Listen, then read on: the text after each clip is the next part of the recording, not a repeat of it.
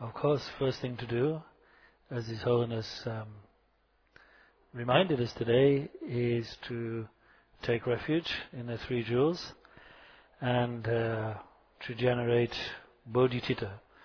So let's do that by reciting the short combined refuge and bodhicitta prayer composed by Atisha. I think most people probably know that.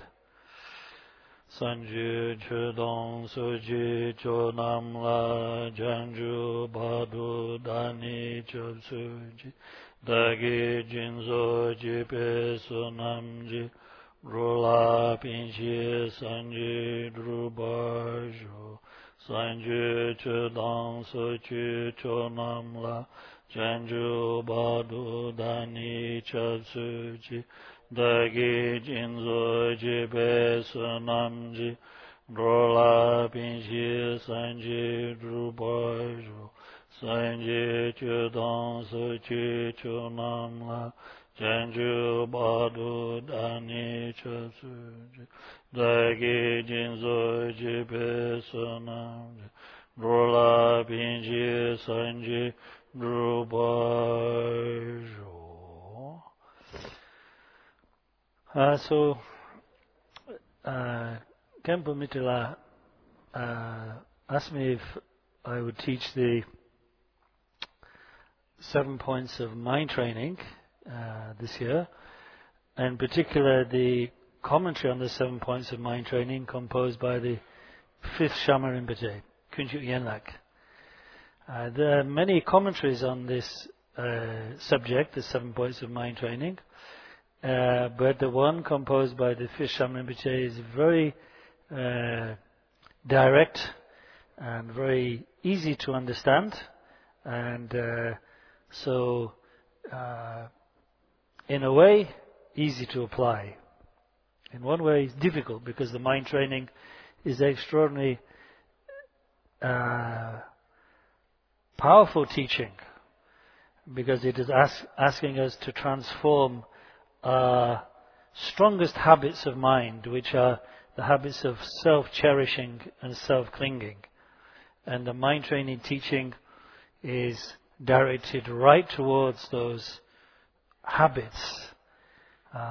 We could summarize the whole mind training teaching in just 2 lines, which is that we should stop cherishing ourselves and instead cherish others.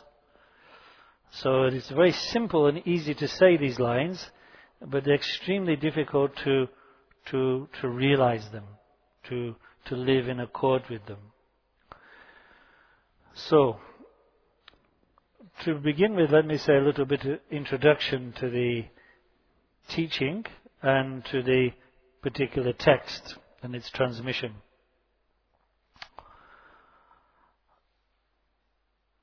As you all know, I think, Lord Buddha gave innumerable different teachings.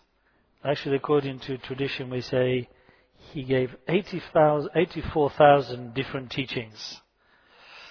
And this is in order to suit the different capacities of disciples, the different motivations of disciples, and so on and so forth.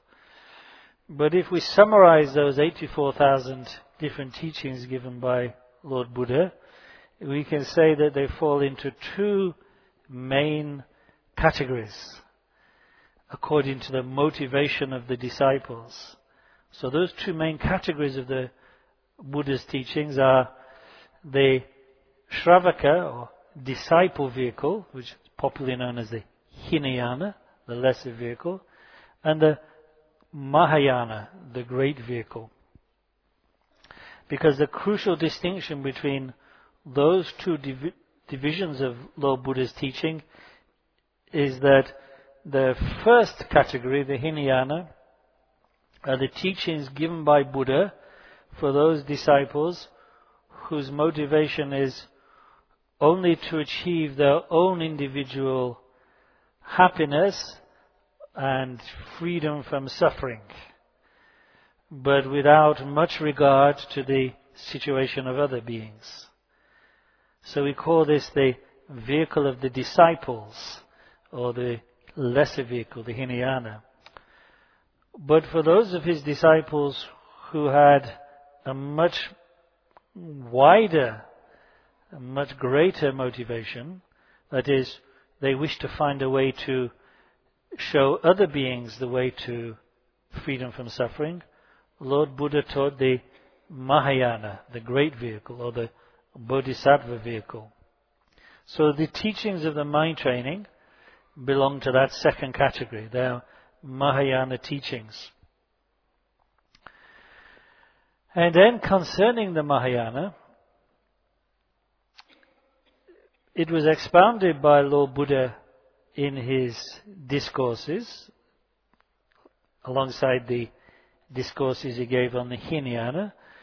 But the very systematic way of practicing the Mahayana was set out by the great masters who followed Lord Buddha in India.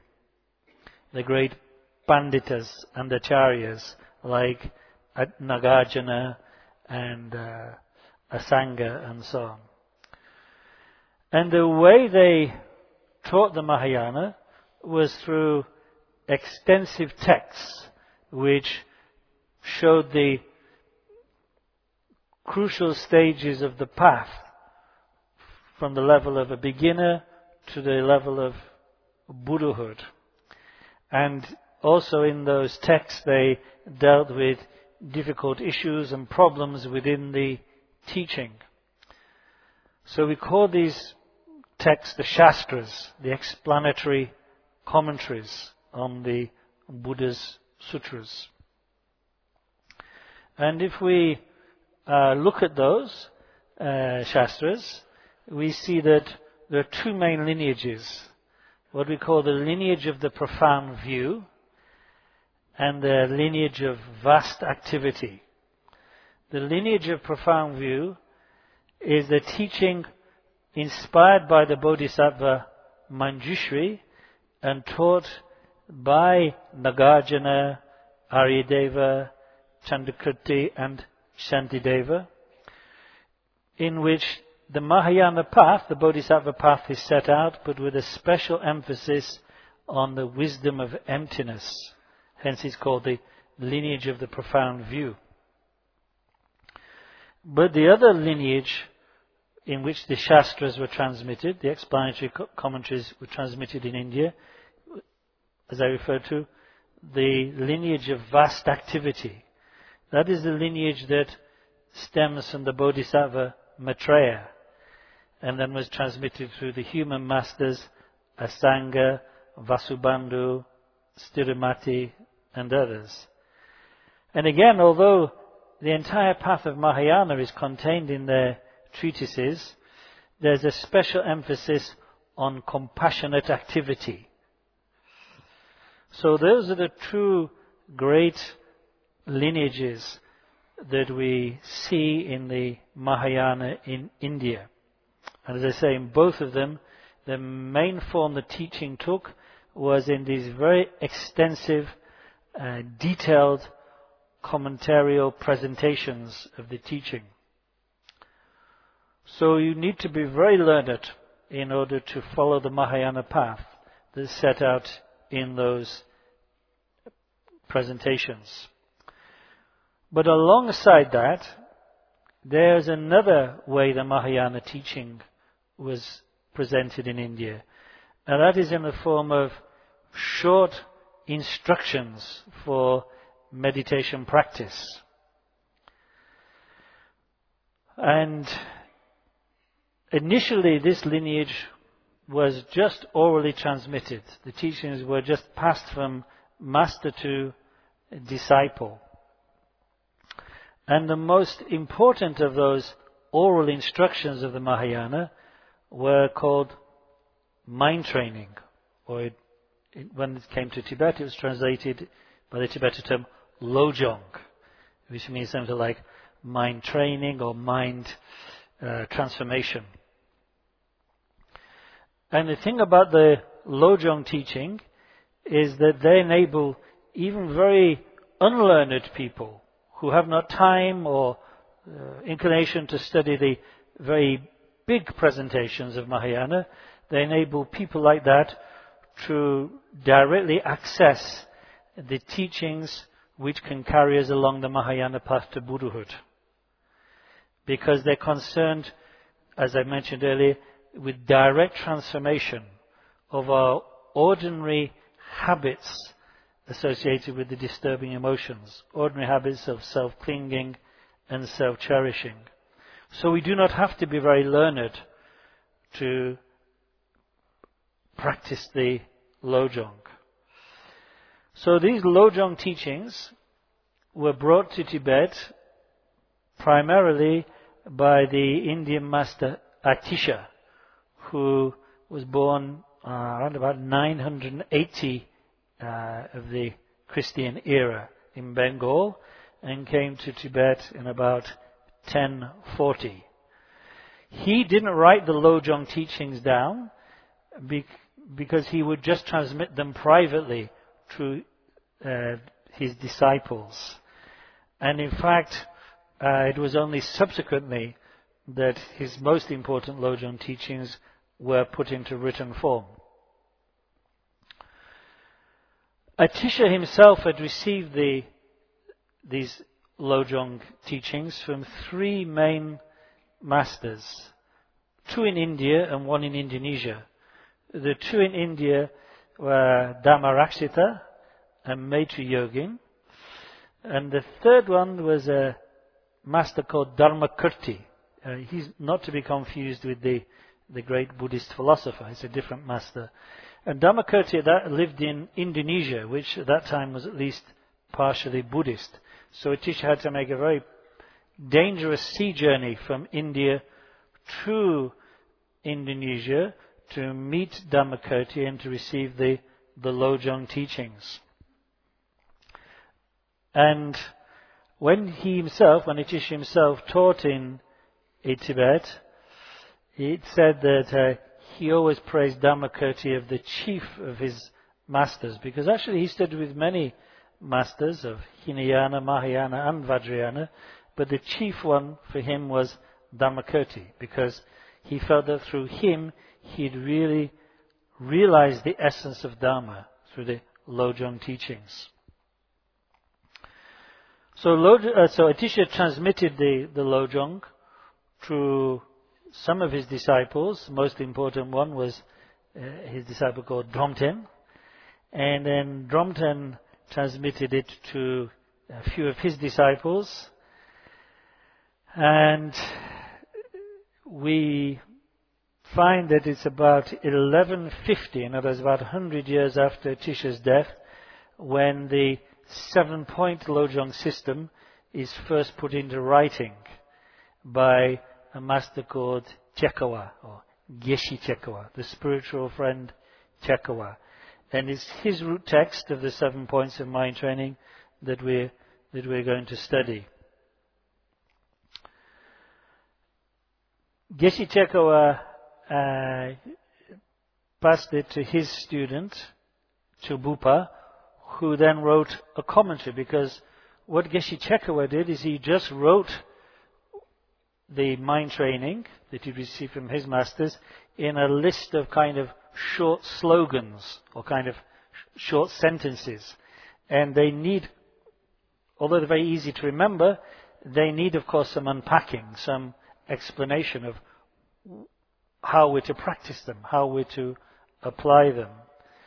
So Chupupa wrote the first commentary, and then the teaching proved so popular in Tibet, especially in the Kadampa tradition to which Chekawa belonged, that quite quickly many other commentaries were composed. And in fact, although this teaching spread first among the Kadampas, it went into all the other traditions, so that later on we find there are commentaries written by Gelugpa masters and Sakyapa masters and Kajupa masters, like Jamgon Kongtrul in the 19th century, and of course, like the 5th Shama Rinpoche in the 16th century. So that is a little bit about the lineage of the teaching. So now I want to actually begin teaching from the text. And I'll teach it line by line, because that's exactly the way that the 14th Shamra Rinpoche taught it, and then explain the significance of the lines where it's necessary.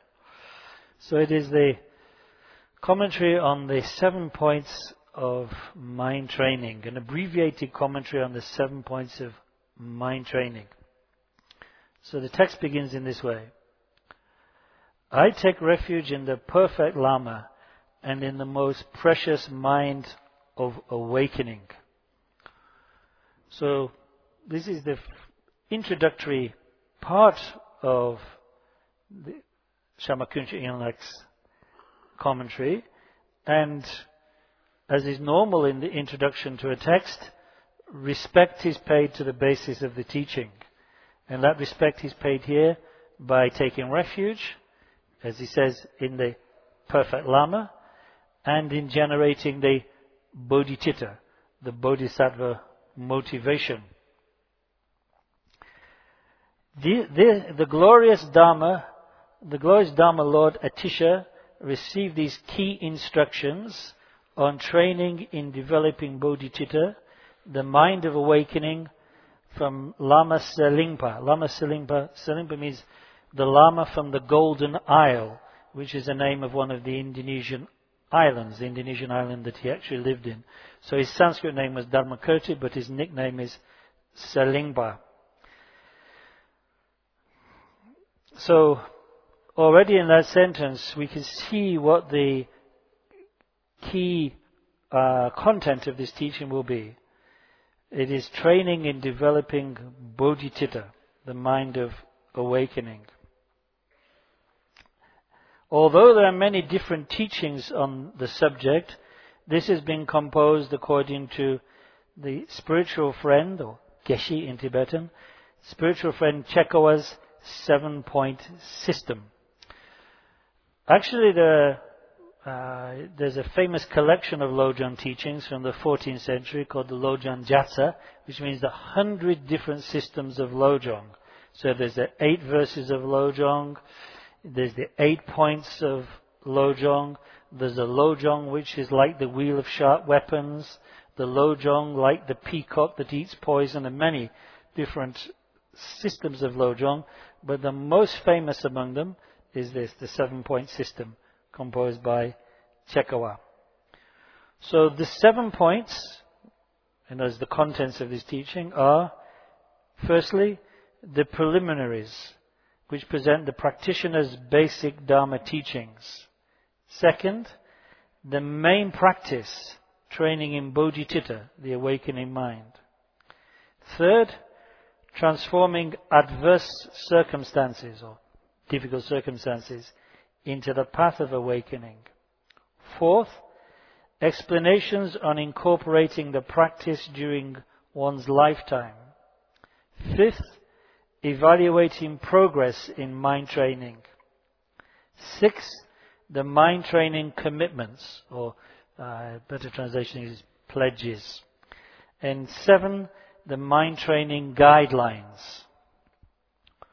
So, we begin, of course, with the first point. So how the text works is, there's a line from the root text, the 7 points of Geshe Chekawa, and then then comes the 5th Shama's commentary, which expounds what that means and how we're to practice it. So the first line of the root text is the first point of mind training. In the root text it says, firstly, train in the preliminaries. That's all it says. So the 5th Shama, like the other commentaries, explains this line as being an instruction for us to turn our mind to Dharma, to enter the Dharma properly, through reflecting on the famous basic teachings known as the 4 points, the 4 thoughts that turn the mind to Dharma, Lodo Namshi in Tibetan. So this is taught in all the traditions. In the Kajupa system, of course, it is what is called the ordinary or common Nundro. In the Lamrim of the Kadampas and the Gelugpas, it is taught. In the Sakya, it's taught. Even in Nyingma, the 4 thoughts that turn the mind to Dharma are taught. So we can say this is the common basis upon which all systems of meditation rest. That as Patra Rinpoche says, if our mind has not been changed by the 4 thoughts that turn the mind to Dharma, then to hear other teachings will just be to waste them. So, this is what Shama Rinpoche says. Firstly, consider the fact that although we now have a human body, it will be difficult to obtain one in the future. In other words, the first preliminary reflection for us to consider and develop a real heartfelt understanding of is the preciousness of our human life, which, as Gampopa says, is the working basis in which the seed of the Buddha nature is located for us.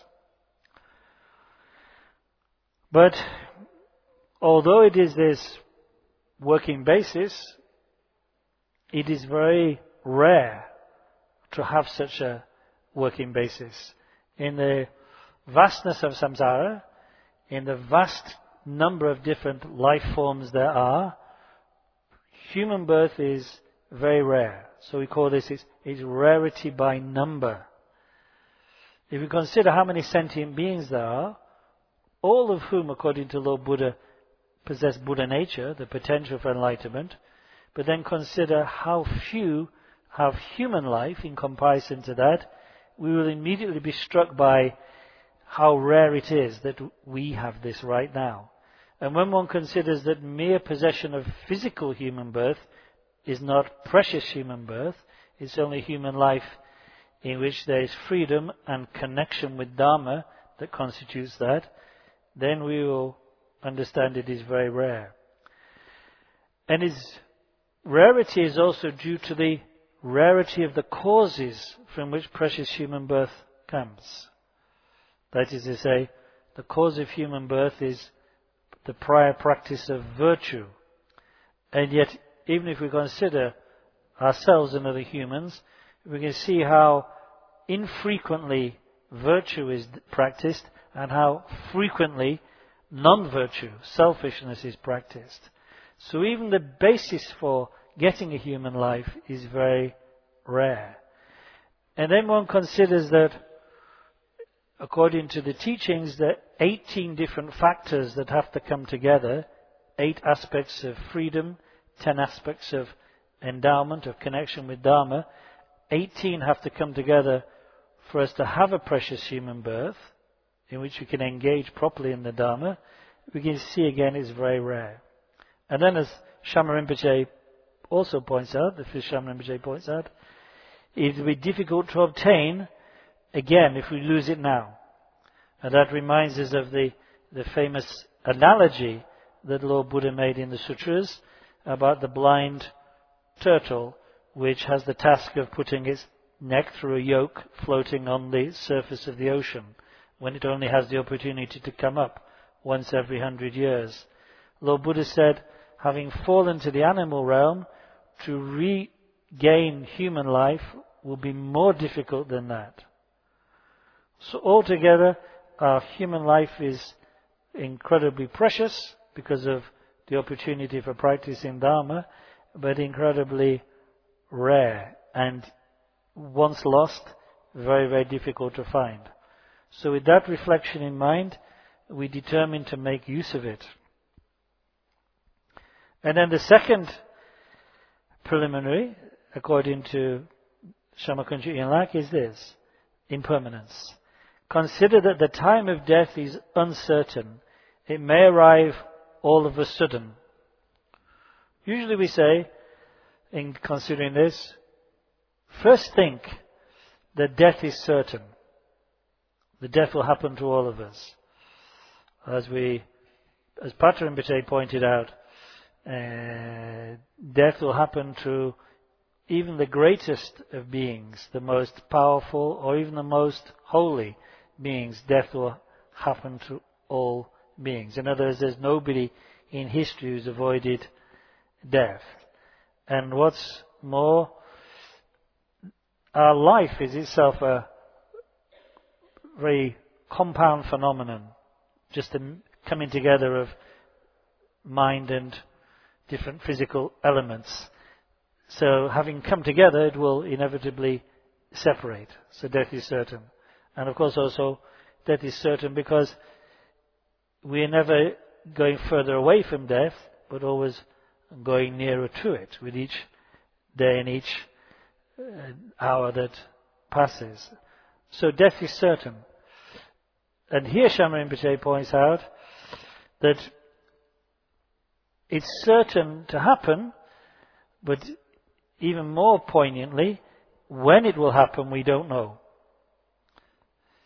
It may arrive all of a sudden, and that is because we don't have any contract with anybody that says you can stay alive for such and such a time. Nobody is born with such a contract. There's no such deal ever been made. If you sign such a deal, you've been cheated. There is no such thing. And besides which, people may say, oh well, science is making it easier for us to put off death. Are you sure? Maybe in the laboratory next door, other scientists are making it easier for death to come quickly. So I think it's not true. The time of death is just as uncertain as it ever was. Because as is pointed out, there are few causes and conditions that help life, but many causes that can hinder it or even steal it. We live in an incredibly fragile, delicate world. A slight change in temperature or in the gases that we breathe can just take our life just like that. So death is certain, but its time is not. And that, of course, leads us back to precious human birth, because how long does precious human birth last? How long do I have to practice Dharma? The answer is, I have this minute. I have no certainty of anything else. And then thirdly, Shama Kuntiyanla says, for third thought, consider that all cyclic existence entails suffering. In other words, he has put the suffering of samsara or the faults of samsara as the third thought. Sometimes it's the fourth, but here's the third. And the point is that by considering precious human birth and impermanence, we may decide to engage in Dharma, we should decide to engage in Dharma, but perhaps we still think, through the Dharma, I can improve my situation in samsara. There are problems with where I'm at in samsara now. It's not a very nice neighborhood. Neighbors are always having parties, things like that.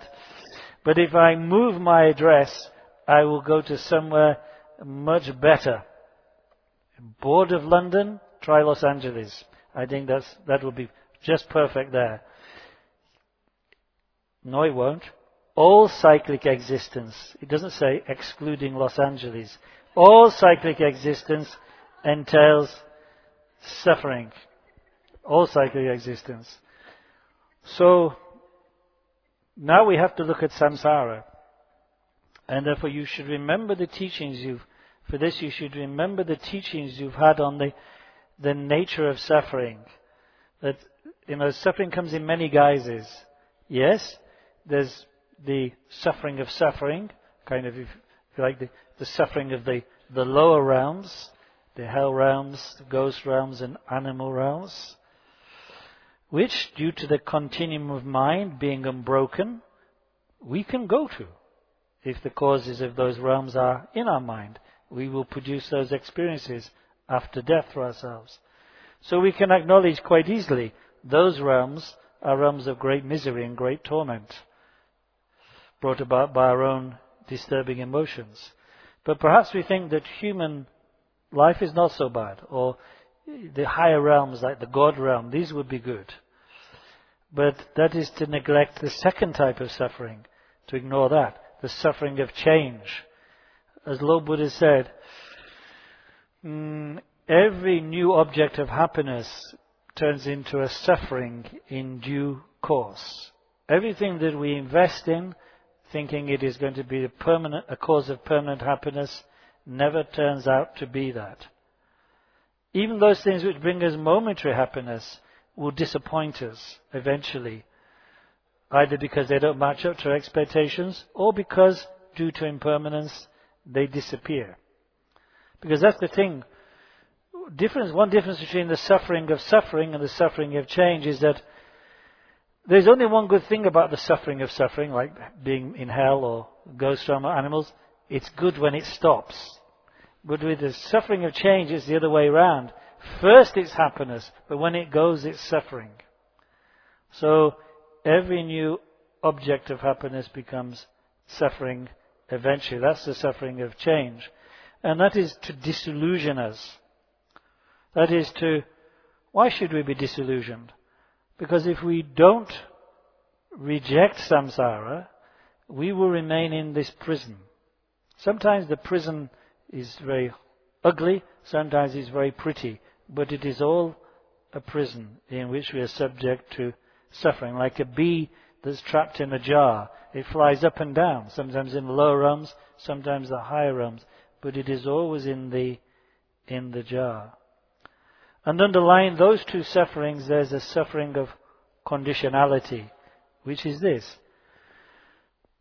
I'm grasping at this body and mind as if it is a real, solid entity, as if it is really an I, really a self, as if there's something here permanent, singular, autonomous. There's a real identity in itself.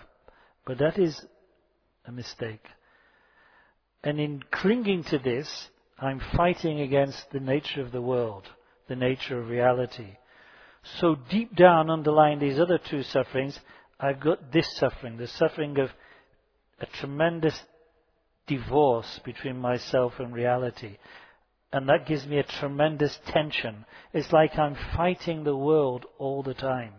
I disguise it by trying to obscure this by pleasure and ambition and possessions and all the rest of it. But deep down there is a fundamental suffering of fighting against reality. So we call that the suffering of conditionality. What to do? Well, we should opt for freedom. As long as we're clinging to samsara, as long as we're clinging to the world of cyclic existence, birth, death, we are bound to a wheel of suffering. Why not choose freedom? And then the fourth thought, the way Shamakunji presents it, is karma. Sometimes karma is number 3 and suffering is number 4.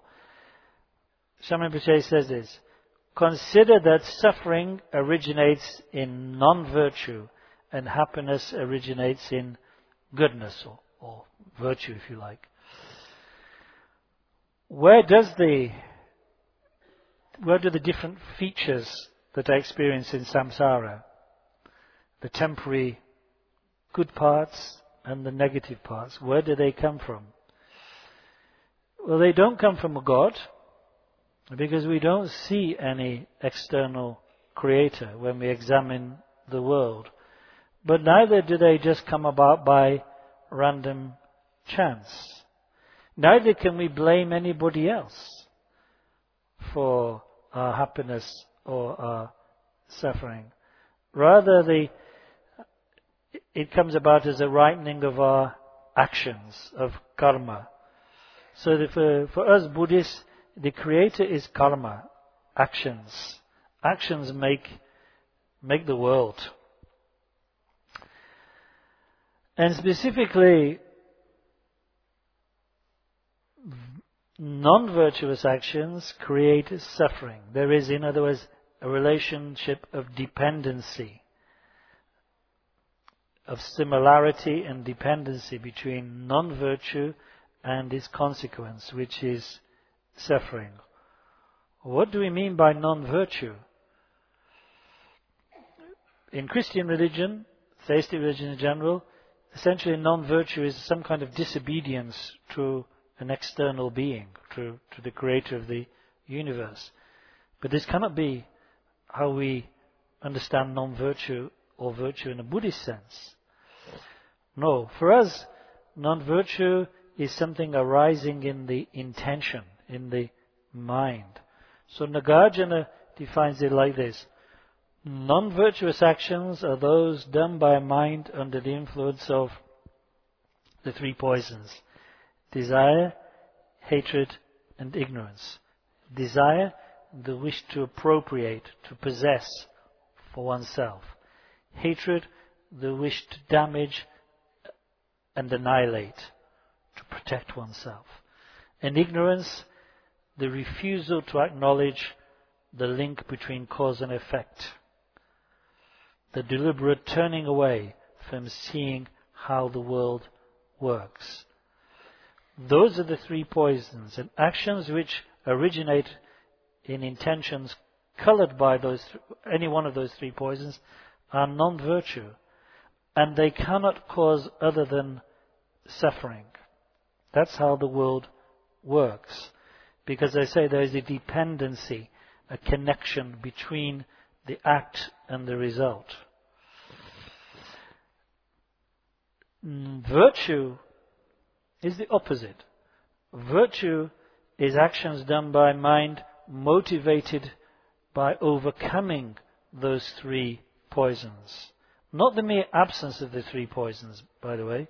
That would be a karmically neutral act, one which would bear no fruit.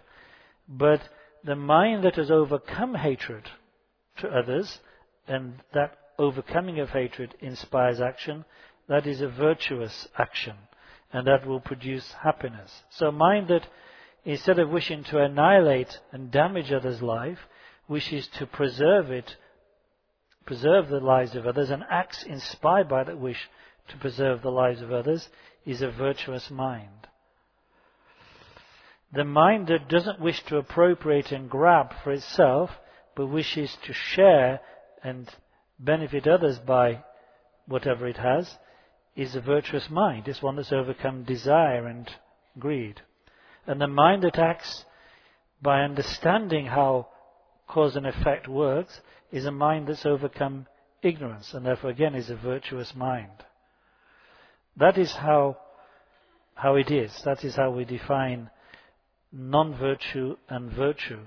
And being as there is no other cause for our experiences in this life, past lives and future lives, than our actions, and being as our actions arise from the choices we make between virtuous states of mind and non-virtuous states, we need to pay attention to this. If we don't pay attention for this, we'll have no foundation for Dharma practice. If we think we can proceed to point 2 in the Lojong, or point 2 in any of the Dharma, without developing an ethical basis, we are completely misguided. It will not work. So that is why the teaching on karma is one of the 4 thoughts that turn the mind to Dharma, because it teaches us a need for developing an ethical basis. For as Nagarjuna says in the friendly letter, morality is the basis of all qualities, just like the earth is the basis upon which all beings rest. So these are the 4 thoughts, the ordinary preliminaries. Actually, the late Shaman Rinpoche, the one we all knew so well, loved so much, Rinpoche also said that we could, if we are practitioners of the Mahamudra Nundro, we could include the uncommon Nundro, the prostrations and the Vajrasattva and the Mandala and the Guru Yoga at this point. In other words, in addition to the common ordinary preliminaries, which we've just expounded from the 5th Shaman Rinpoche's text, one could add in the uncommon Nundro at this point. So that is the first of the 7 points, and it is the briefest. So now we come to the second point. which is in some ways the not the most important. All of them are important, but the one that needs the most attention, because the second point is the actual practice, or the main practice. The main meditation practice is for Lojong. This is what Shama Kunjo Yanlak says. The second point, the main practice, is training in developing both aspects of awakening mind. Awakening mind is English translation from a bodhicitta, of course. Ultimate bodhicitta and conventional bodhicitta. So, actually there's two big words there, ultimate and conventional. And therefore we need perhaps to, before going any further with the commentary, to get a kind of working definition of what is meant by those two terms. I mean, maybe you know, but it's good to restate it in case some people don't. Because as Aryadeva says, all the teachings of the Buddha can be assigned to either conventional truth or ultimate truth. So, conventional truth, we can define it in this way. Conventional truth is that which seems to be true, to be existent, when it's seen by a mind that doesn't analyze. You know, we make our definition, our distinction between the two truths on the basis of who is actually the subject mind, the mind that's looking. So, when your senses are working, your eyes, your ears, and so on are working, and you encounter things, you see things, hear things, whatever, but you don't analyze exactly their nature, you rather take them as they appear, that is conventional truth. That is conventional truth. So conventional truth is like, here's a red table. Why is it a red table? Well, because I'm not so blind that I can't see it's a red table. My eyes work sufficiently well, or even better now, I can see it's a red table. It's a red table because I can put a cup on it. I can put this, that and the other. It's supportive. It's made of wood. It has 4 legs. It's a table. It's not a zebra. It's not a jacuzzi. I can't bathe in it. I can't ride on it. But I can rest things on it. So it is a table. A zebra, thinking it was a zebra or a jacuzzi, this would be a mistaken conventional truth. But a correct conventional truth is it's a table.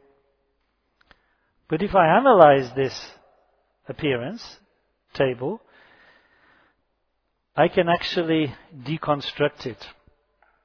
I can deconstruct it. I can take it apart into constituents, into constituent parts. And when I chop this table up into constituent parts, I can't find any table anymore. Instead, I realize that the notion of table is just a label I'm putting on those other appearances. Because if I put them together in a certain way, they can function. But that's relative. It's not ultimate. Whatever can be deconstructed, whatever can be found to be divisible into parts, whatever is dependent on causes and conditions, and finally, whatever is dependent on a mind that labels it as so, is a conventional truth, because it's dependent, it's relative. When examined by a mind that analyzes, it's not ultimately so. So all the Buddha's teachings also fall into these two categories. Teachings that work, they're efficacious, but involve seeing the world in a way without real deep analysis. So it's, for instance, like saying, I will help you, you will help me. Actually, if we really were to examine I, you, help, we'd see none of those terms exist independently. They're all just dependent, one upon the other. That's the ultimate nature. They're empty of independence, of intrinsic nature. But if I don't analyze them, they seem to work. So, in generating bodhicitta, the enlightened mind, it's the same. There is a bodhicitta, an awakening mind or enlightened mind, that arises without examination of reality, that just arises out of developing love and compassion, concern for others. And we call this conventional, or if you like, I don't, but some people do, relative bodhicitta. And then there's the ultimate awakening mind, the mind that sees reality as it is, that is endowed, in other words, with transcendental wisdom, or primordial wisdom, which sees there aren't any independent entities, that the profound truth of everything is emptiness, lack of intrinsic nature. And these are the true sides of the Mahayana. Remember I talked about the two great lineages in India. Profound view, vast activity. Profound view, the side of ultimate truth, of emptiness. Vast activity, the side of conventional truth. Compassionate activity for others. So if we're to transform our present mind, self-cherishing and self-clinging, into the mind of awakening, the mind of enlightenment, we have to work in both ways. On the conventional side and on the ultimate side. On conventional truth, through loving kindness, compassion, etc. And ultimate truth through developing wisdom. Now, here's something very startling about the Lojong teaching. Usually, in those great Shastras and in most presentations of the Mahayana teaching, conventional bodhicitta is taught first. Because it's, in a way, easier. It's easier to begin with the concepts people have and to gradually soften their minds through them, to make them more gentle. Work with ideas like I and other and say, be more kind, be more thoughtful, be more patient with others. Before you get to deep stuff like, but you don't really exist, and neither does he or she. But Lojong is different. Lojong starts with the ultimate bodhicitta and then presents the conventional bodhicitta. And Rinpoche said that the reason for this is very important, which is that by starting with ultimate bodhicitta, even though we may not be able to realize it profoundly for a long time, but by beginning with it, we create a kind of space. We kind of loosen the idea of I sufficiently so that real compassion and engagement with others can happen. That is a feature of conventional bodhicitta. So, dissolve or weaken the habitual notion of self through ultimate bodhicitta, and you create an openness, a gap, a space where the heart can really then open to others. So this is the reason, Rinpoche says, for starting with ultimate bodhicitta rather than conventional bodhicitta. And as I said, it's a special characteristic of the Lojong teachings. So, now here's what the fifth Shaman Rinpoche says. So we start with the ultimate bodhicitta, the instructions for how to practice that. And it also has a preparation, what you do at the beginning of the session, then the main part, the heart of the session, and then the conclusion part of the session. So let's now follow through the instructions. So, the preparation phase, this is what Kunchi Yamla says, the preparation phase takes place before the Lama and the three jewels, whether they are materially present, it's like actually present, or visualized. So of course, when we're meditating at home, when we're practicing at home, then the Lama will not, except in extraordinary circumstances, be present there. And neither will the three jewels, except maybe on the shrine. So the sense is, first generate the conviction in their presence, kind of visualize that the Lama and the three jewels are present, because the Lama and the three jewels are, of course, the support for your practice. Recite the Manam refuge until the mind has been transformed.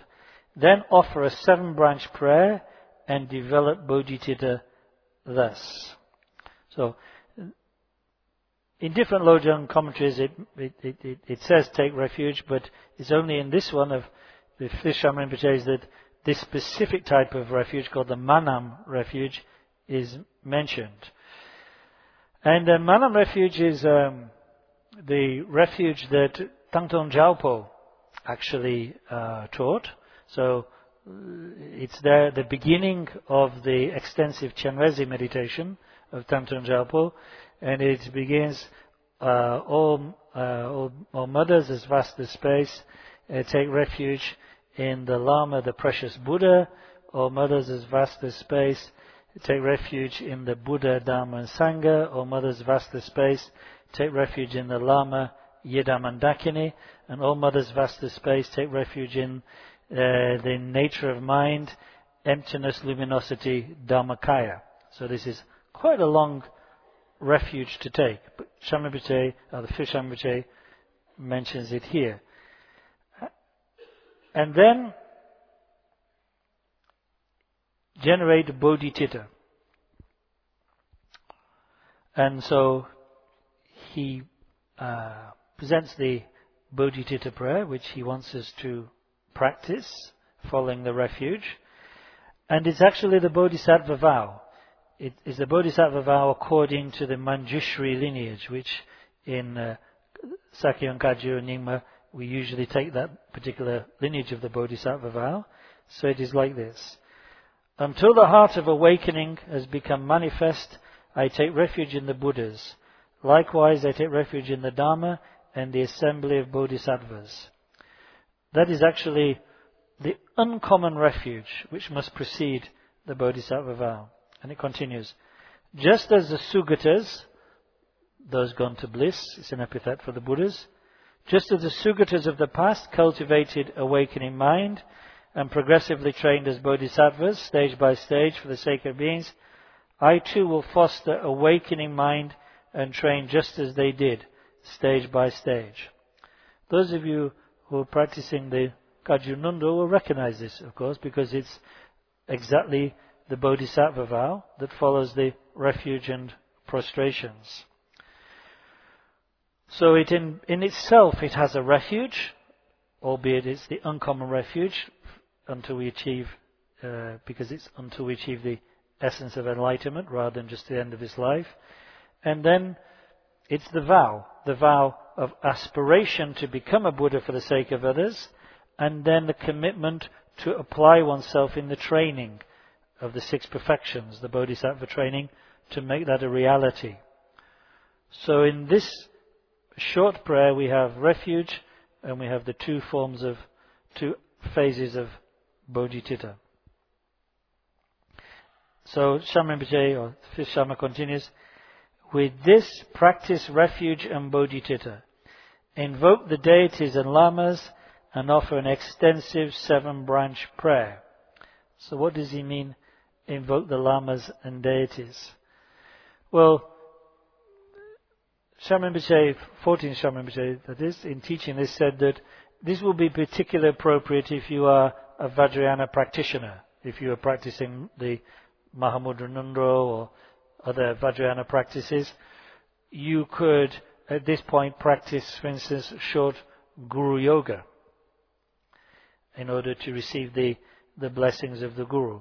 And indeed, in other Lojong commentaries, it actually teaches a method of meditating on the Guru above your head and praying to him or her for the blessings of love, compassion and the bodhicitta to arise in your mind. And then visualizing that the Lama descends through your fontanelle and then comes into your heart center, where he rests upon a lotus and is enclosed in a kind of tent of light. So if one has some teachings on Guru Yoga, one could do a version of it at this point, after the refuge and bodhicitta. But it would be a Guru Yoga dedicated to the Lojong lineage. In other words, one would see one's Lama as the embodiment of all the Lamas of the Lojong transmission. So Atisha, the early Kadampas, and so on, down to the 5th Shama Rinpoche, and then transmitted down to the present day, all embodied in the form of the single Lama on your head. So that is possible if you're a Vajrayana practitioner, Rinpoche said. And he says also offer an extensive 7-branch prayer. So Rinpoche emphasized this is very beneficial to do this 7-branch prayer as a preparation for the main practice. One could take the 7-branch prayer from a number of different sources. For instance, one could take it from the King of Aspirations prayer, or the, as it's called often, the prayer of excellent activity, the prayer presented by the Bodhisattva Samantabhadra. The first part of that is a 7-branch puja. So you could take it from there, or you could take it from Shantideva's entering the Bodhisattva conduct, or you could use the short 7-branch prayer composed by the great nun Lakshminkara, or in Tibetan Galongma Palmo, that is found in the Chenrezig puja. So you could do any version of the 7-branch prayer you like. And Rinpoche explained that the benefits of doing it are really very great, because with the first branch we make in our mind prostrations, but not ordinary, just any ordinary prostrations, but we think that in the whole universe, in every atom in the whole universe, there are Buddhas surrounded by Bodhisattvas. And we ourselves also, our bodies are multiplied to infinity. So with all these bodies, we're making prostrations in front of an infinite number of Buddhas. And in doing that, we really purify many negativities. And then, secondly, we offer the verse of offerings, offering all beautiful things to the Buddhas and Bodhisattvas. And in that way we gain great merit, because there's no better practice for accumulating merit than giving. And then thirdly, we make confession of our negativities. Later on in the 7 points we'll have some more details about the practice of confession and how important it is. But again, confession is a very strong way to purify actions done under the influence of the 3 poisons that we talked about earlier: desire, aggression and ignorance. And then the 4th branch is rejoicing in the virtue done by ordinary people, by Shravakas and solitary realizers on the Hinayana path, by Bodhisattvas, up to Buddhas. What is the benefit of that? Well, rejoicing is an antidote to jealousy. You see, we don't leave aside jealousy when we become Buddhists, when we sign on to the Buddhist club. Okay, we're not so jealous of other people's clothes anymore. Actually, I wouldn't be certain of that, but not so much. Or other people's cars, and so on and so forth. But we may be jealous of how many lamas they know, how many initiations they've received. Did the lama smile more at them than me? Oh no, His Holiness Karmapa was looking at the person next to me, but not at me. So we're very jealous in Dharma, of course. We just have a whole different set of status objects. But in rejoicing when others do good, we conquer that jealousy, that competitiveness. And actually we also are carried up by their goodness, by their good actions. We're inspired by it. We kind of share in it. We share in the merit. Whenever we rejoice in somebody doing something good, it kind of helps us. We become stronger, more inspired, happier. And then the 5th limb of the 7-line puja is requesting that the wheel of Dharma be turned. It's a little bit funny, that we could say, because if the Buddhas are compassionate, surely they're always turning the wheel of Dharma. Why do we need to remind them? They didn't forget. It's because it's for us. It's like the prostrations. Would the Buddhas be upset if we didn't prostrate to them? No, it's for me. It makes me better to prostrate to the Buddhas. Similarly with requesting the wheel of Dharma be turned. It opens my heart to the Dharma. So I'm open to it because I actually requested it. And then similarly with the sixth limb is requesting the Buddhas not to pass into cessation. How can they? Buddha's activity is inconceivable, endless compassion until the whole of samsara is emptied. And being as there's an infinite number of beings, that isn't going to happen anytime too soon. So, in one way, we don't need to ask them not to stop, not to go into kind of a retirement camp for Buddha's cessation. They're not going to do that. But for me, it means that I maintain my connection. I prolong my connection with the Buddhas or the Lamas and so on by requesting them not to enter nirvana. And the seventh limb is dedication.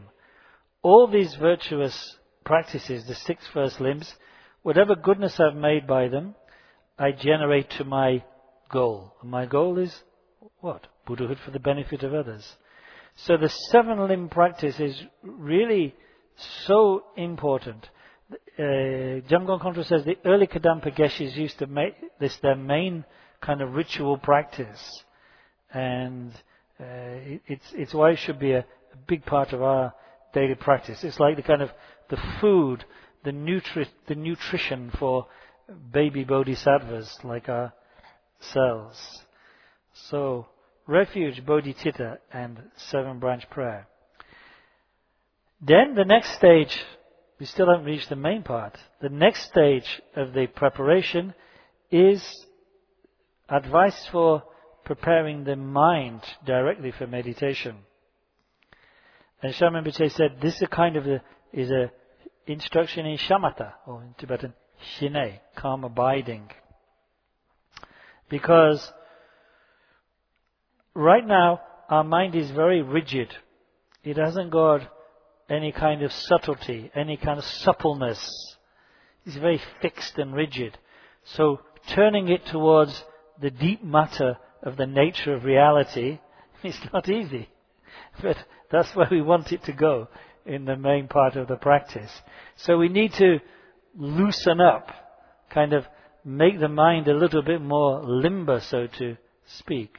And this is where some practice of shamatha will come in very useful. It is not a very extensive shamatha instruction, but it is a shamatha instruction nevertheless. So this is what the fifth Shama's commentary says. Having done those prayers, straighten your physical posture and breathe serenely in and out 21 times. No more, no less. So in other words, the type of shamatha we're going to practice is a shamatha involving attentiveness to the breath. There are many types of shamatha. Often in Mahayana, it's taught to do shamatha on a visual object, like a stone or a flower, even a piece of wood or a lamp, or a holy object like the form of the Buddha, Buddha Shakyamuni, or Buddha Amitabha, or sometimes even on the syllables, the three Buddha syllables, Om, Hum. But here is on the breath. And reason for that is because, first of all, it's very easy and very pleasant. Everybody's breathing. Well, until you're dead, everybody's breathing. So, no big deal about producing it. You don't have to look very far. You're breathing. You can pay attention to it. But also there's a subtle reason, which is, as explained in the Tantras, the mind, as it says in the Tantras, the mind rides the breath like a rider rides a horse. So if we can control the breath a little bit, the mind will follow.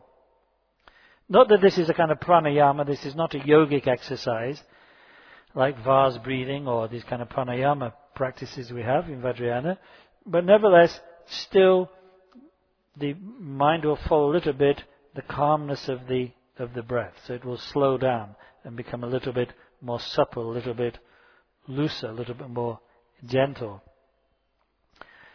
The actual Rinpoche himself said that although his predecessor says no more, no less, Rinpoche himself says if it's going well, you can go further. In fact, he says you can even go up to 108, if you like. So Rinpoche said, you do 20, you count, so you count on the out breath.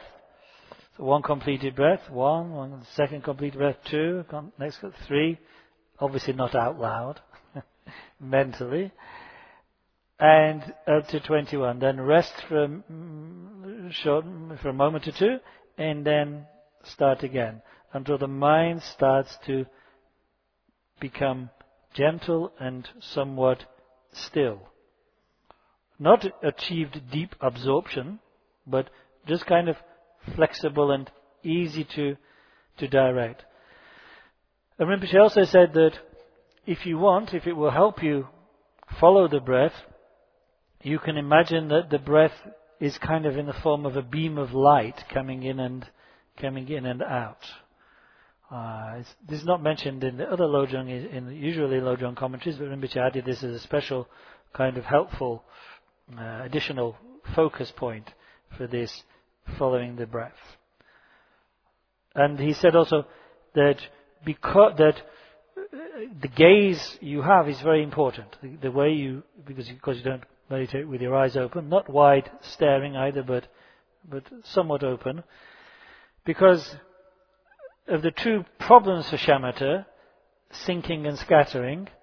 Sinking is the more subtle one. Scattering is when the mind at first just won't rest. It's just jumping after one thought or another.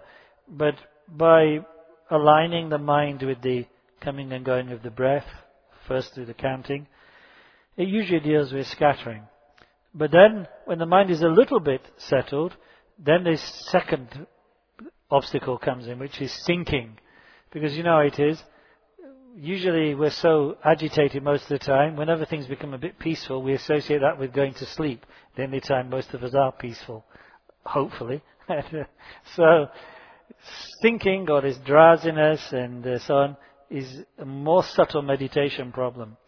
And the way to counteract that is by the gaze. There are many ways actually, but the important one is if drowsiness is occurring in your practice, to lift the gaze.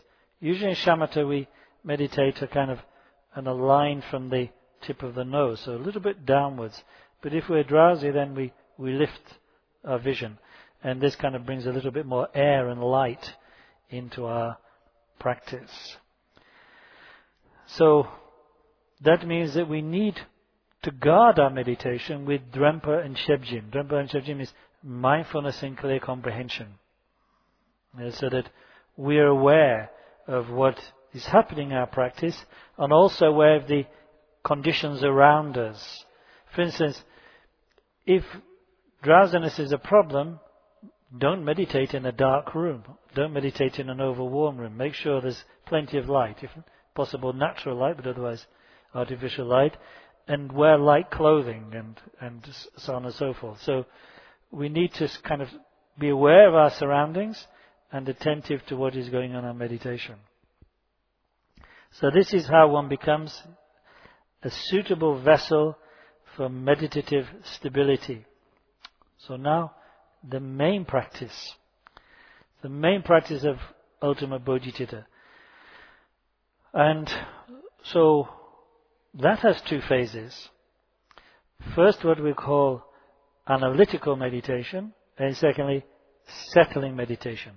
Kyegom and Jogom in Tibetan. Analytical and settling.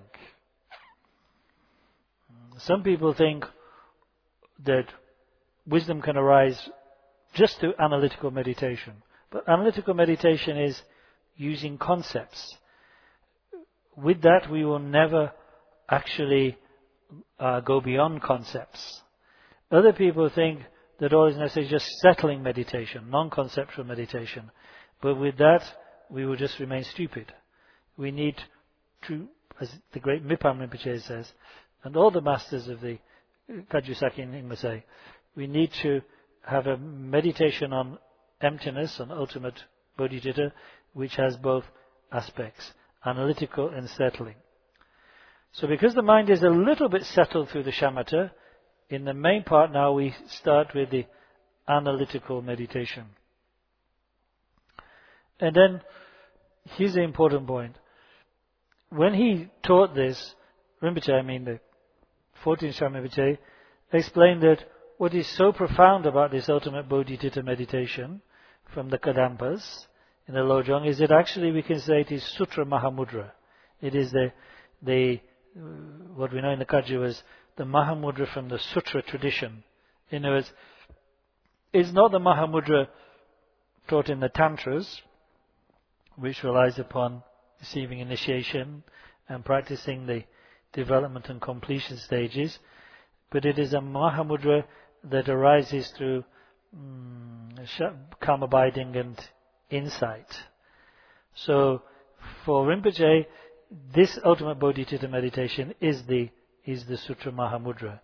And in doing so, of course, in explaining it this way, Rinpoche is going back to the great kind of presentation of Gampopa, the great father of the Kagyu tradition. So, analytical meditation first. And there are 3 lines in the root text which explain how we're to do this. The first line says, in Geshe Cheko's root text, consider all phenomena as dreams. So, what are we doing? Well, in the great treatises, the great philosophical treatises, there are intellectual arguments which propound emptiness, which either explain why everything is empty, or by destroying all other views contrary to emptiness, all we're left with is emptiness. But these are intellectual teachings which can create in us a certainty of understanding but not of experience.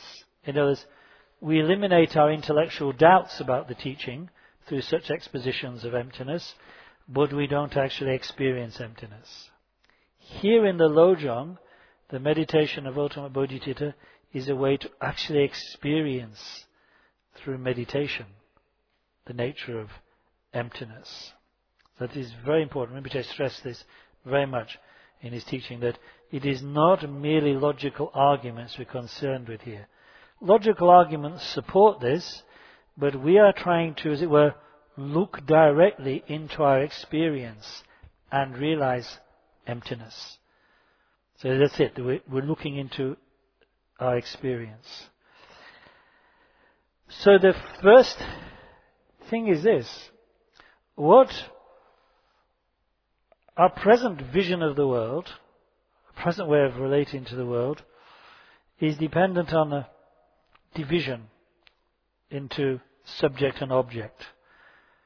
We, up to now, have considered that there are true external objects, the world, which is out there, and which I, myself, perceive.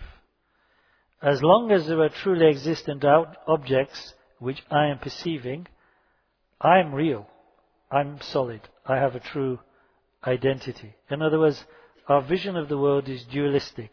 It's got these 2 polarities. Objects, subject. World, self. Appearances, mind. It underlies every opinion we have about the world. It underlies our emotions. Desire, hatred and ignorance are based upon this fractured vision of the world, this dualistic vision of the world. Without this dualistic vision of the world, there would be no grounds for desire, hatred and ignorance.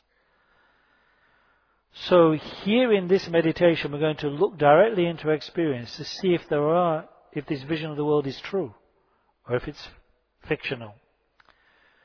So we start with the world of objects. Are there really external objects separate from mind? Geshe Cheko says, consider all phenomena as dreams. And Shama Kunchi Yinlek says under this, consider that they, phenomena of course, are nothing more than the mind's confused projections and do not exist outside of it. Rinpoche put it like this. When we fall asleep, we have many experiences. We experience many events, perceive many objects, whether pleasant or unpleasant or whatever. And all of them seem utterly real to us at the time. The adventures, the objects, pleasant or fearful, whatever they are, they all seem completely real. Yet on awakening, they've all disappeared. It's not that they've even gone anywhere, they just are not existent. We realize, in fact, they were never there. They were just the play of the mind. And yet, actually, there is nothing to differentiate them from the experiences we're having now. There's nothing that makes these experiences, in fact, in reality, any different. Yes, they seem real to me. They must be real because they seem real. But I could have said the same about my dream experiences when I'm asleep. Oh no, they must be real because everybody's seeing this world the same way. No, they're not. As it's explained, if we take something that I might consider a glass of water, a hell being will see it as molten iron. A hungry ghost will see it as blood and pus. An aquatic animal will see it as home. A god will see it as nectar. An asura will see it as weapons. Yes, most humans will see it as water that they may drink. What does that prove? Only that we have similar karmic imprints, which dispose us to see the world in a similar way. But none of us even see the same glass of water exactly. We have similar imprints, we project similar things, but not identical. Of course, language makes us forget that because we've all agreed to say certain words. Well, some of us have. Some of us agreed to say chu, some water, some vasa, and all the rest of it. And that, again, makes us think that everybody's having the same experience, seeing the same appearance, but they're not. Actually, all appearances are contingent on the perceiving mind. But the world must be real. It's out there. No. If the world was really out there, separate from my mind, I'd have no contact with it. There would be a gulf, a gap of non-existence between me and this other thing, the world. But it's seamless. There's a continuity. There is no ultimate division.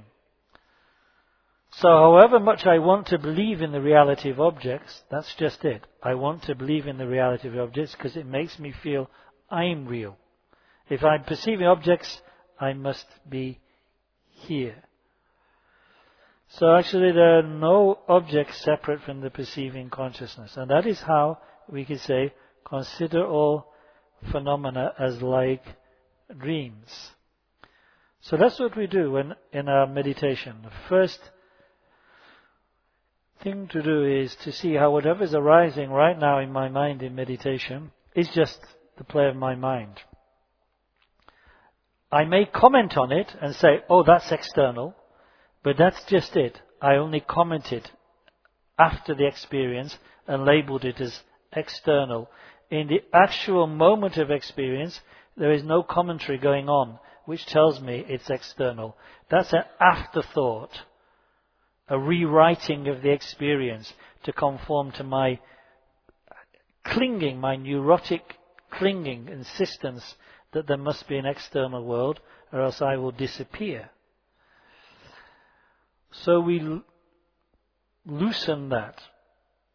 And in doing so, our mind becomes very spacious and relaxed.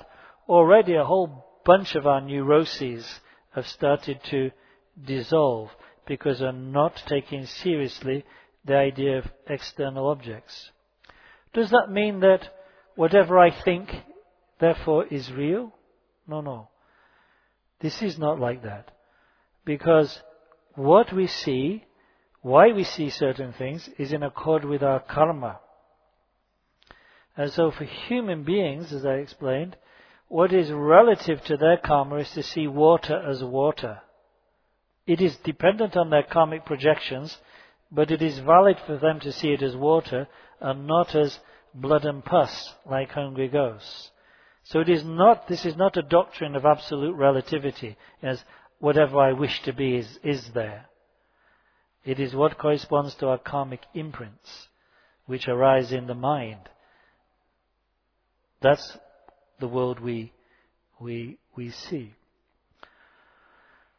So, just go a little bit further with this analysis so we can totally disappear, at least analytically, and then settle on it tomorrow. The next line of the root text says, examine the unborn nature of awareness. Examine the unborn nature of awareness. We may be here a little time. Unborn means not produced. Unborn. So now we're looking at the subject, the perceiver. I may see and say, yes, there isn't an external world, but I am real. The perceiving mind is real. That's here. But in that case, then I've got still the grounds for attachment and aversion and all the rest of the samsaric emotions. So I must now look into the mind and see if there is really such an entity, such an identity. Geshe Chakra says, consider the unborn awareness. And Shamakuncha Yonlak says, consider that mind is also free from beginning, cessation and dwelling. For entities to exist, as explained in Pramana, in logic, they must, even relatively speaking, have location, have a duration in time, and have an extension, kind of shape and color. So does mind have any of these characteristics? Can we get hold of mind and say, here it is an object, it's really true?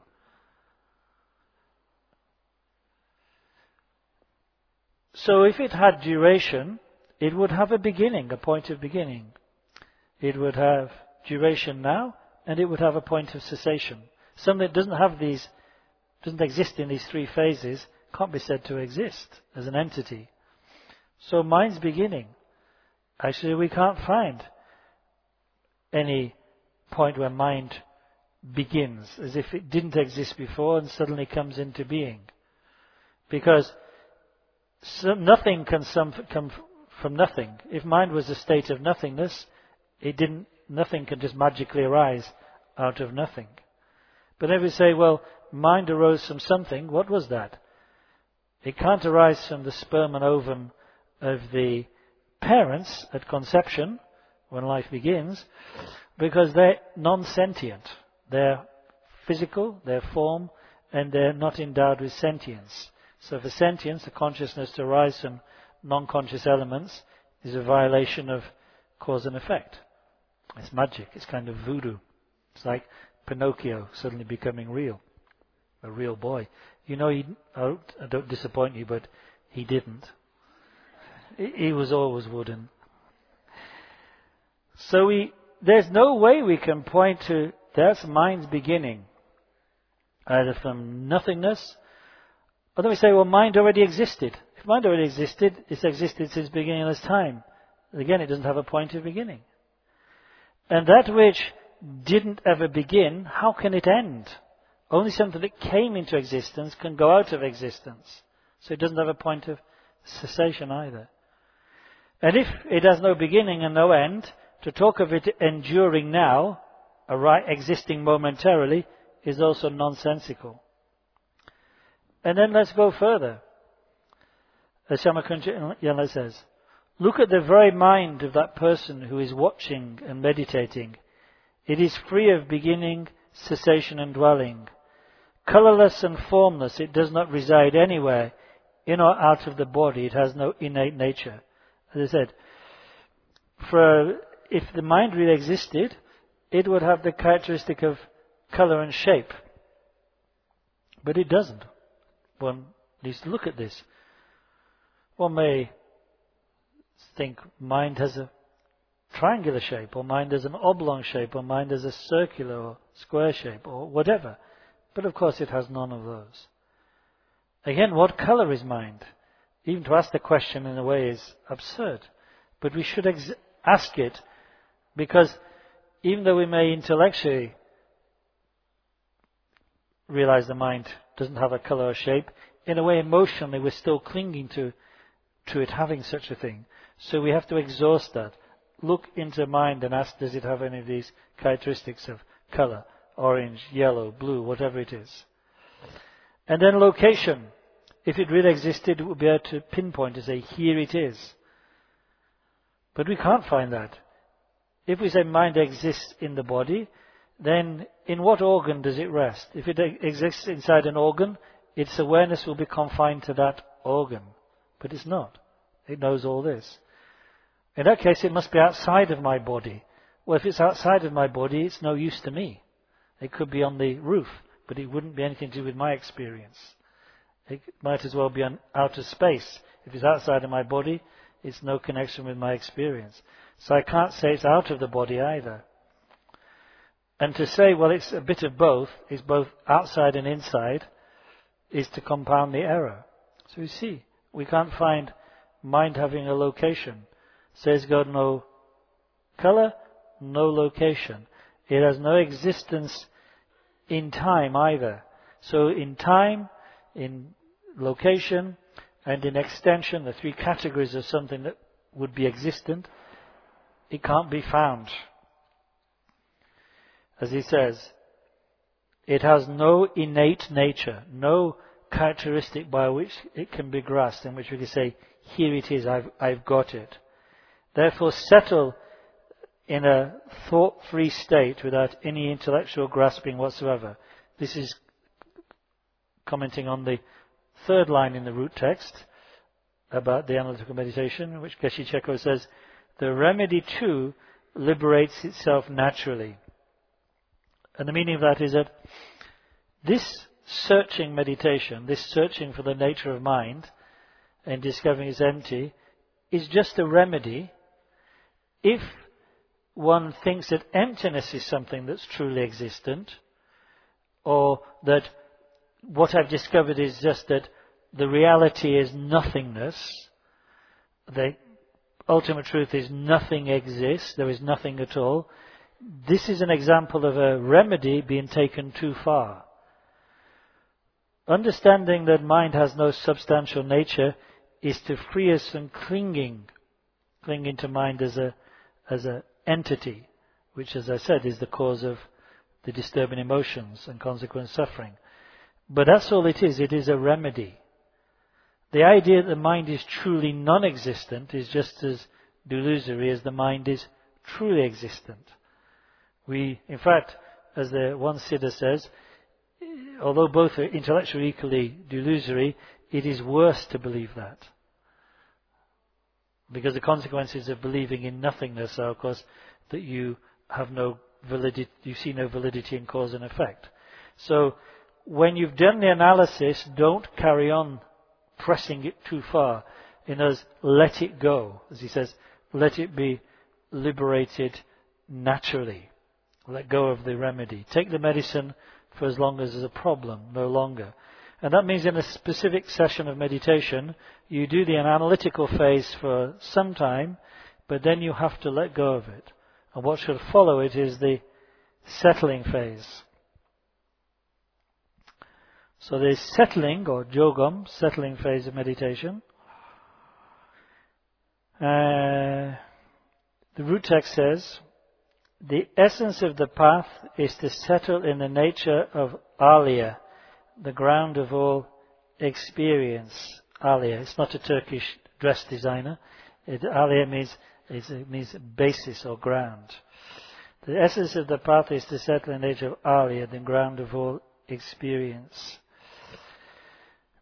In the Mahayana Abhidharma, especially taught in a mind-only school, it said not just six consciousness groups, but 8 consciousness groups. In other words, beneath the ordinary sense consciousnesses and intellect, there are 2 more subtle consciousnesses. The manas, or egoic consciousness, which is the kind of reflex within mind that is continually grasping all experience and labeling as mine. It is, in a sense, the ego mechanism. It's there immediately before and after every moment of experience in the samsaric state. And that manas itself and the other ordinary consciousnesses rest on what is called the base consciousness, or the alaya, the ground consciousness. And the alaya consciousness is that which is continually changing. It's not an unchanging state, but it is the basis of consciousness from which every particular event in consciousness arises. So it's where the imprints, the impressions of every moment of consciousness and every activity are stored. So it can be called a storehouse consciousness or an appropriating consciousness. It moves from moment to moment, it moves from life to life. In fact, it's the alaya consciousness that moves from life to life. And it is there in every moment between thoughts. So, in fact, in the Kajapa system, it's often said that the alaya is really the face of the Buddha nature. So here the instruction is that when you've done the analytical meditation, then let go of this examining through concepts and now settle in the space that has opened up, in the alaya, the ground of all experience.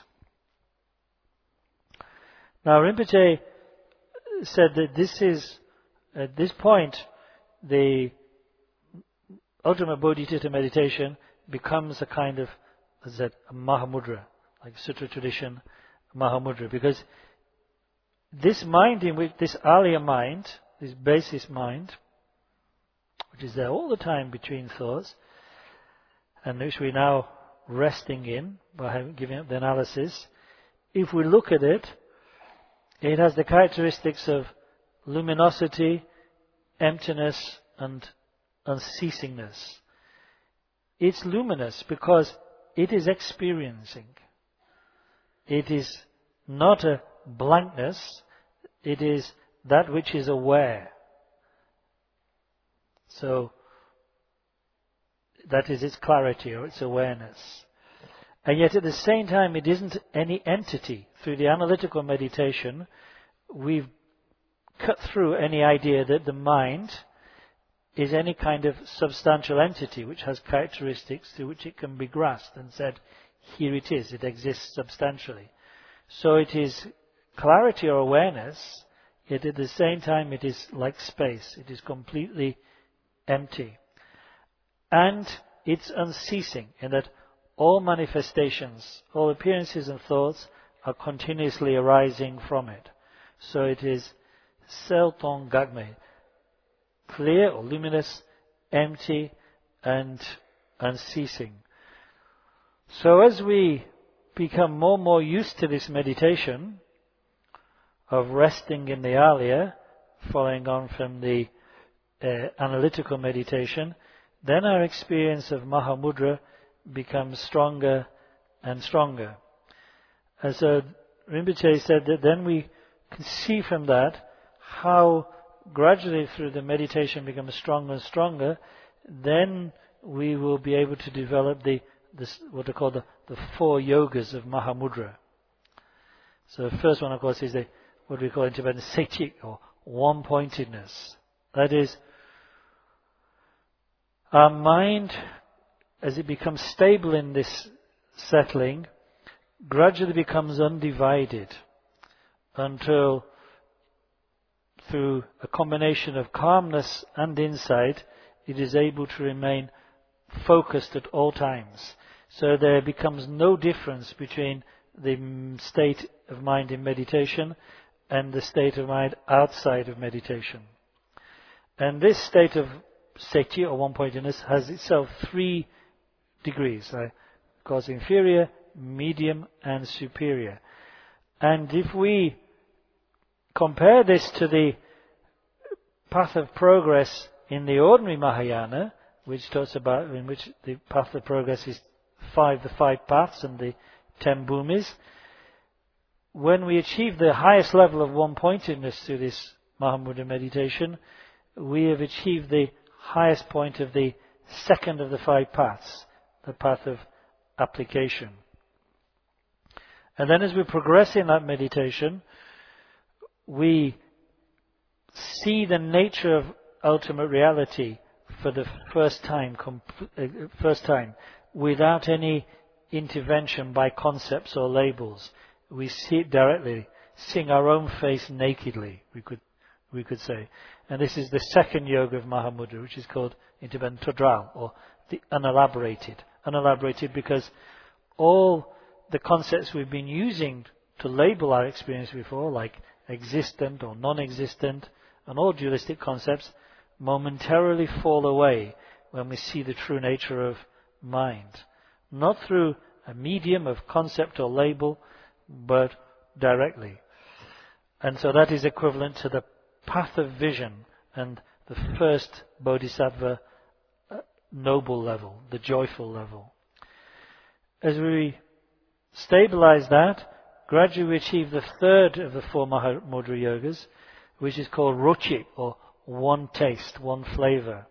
This is where our experience of emptiness, of the non-conceptual emptiness, gradually begins to pervade all our experience, so that everything, all appearances that arise, are kind of inseparably blended with emptiness. So they have one kind of flavor, a kind of equality, not an indifference, but in all the infinite variety of experiences we have, we experience at the same time as their infinite variety, their essential emptiness.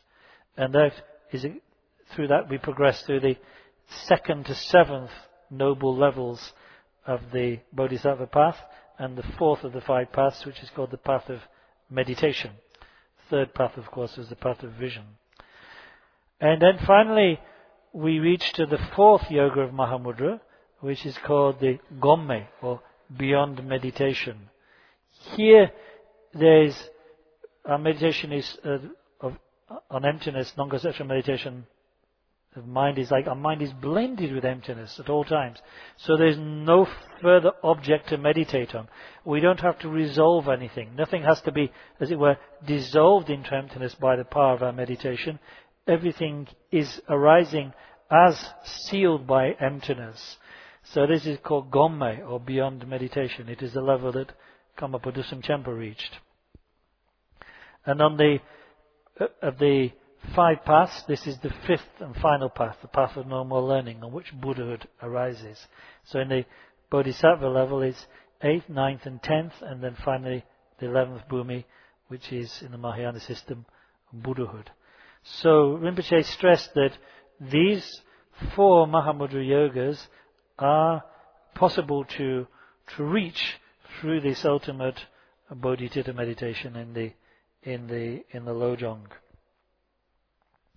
So I think we've gone a little bit long tonight, but I hope you'll be okay with that, because we needed to have some tangible achievement tonight. I mean, even though tangibility is an illusion, it's a kind of comforting one to go to bed with. So let's do that. And then tomorrow we're still in point 2, but tomorrow we return to the level of everyday life with the conventional. Oh no. We don't. We still have a little bit more. We have the after meditation for the ultimate bodhicitta to do. But I think we better leave that till tomorrow. So let's finish tonight now by maybe sitting for 1 minute and then in silence, and then dedicating merit.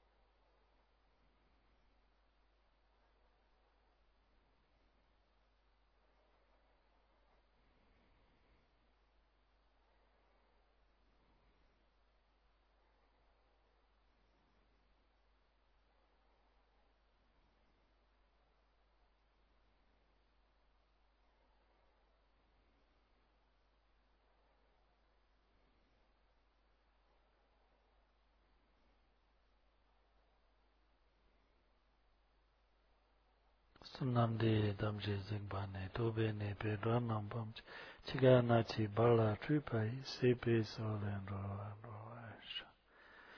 Okay, so we'll continue tomorrow evening. Okay. Oh no. You're trying to exorcise me. Because they're clapping like that is like roughly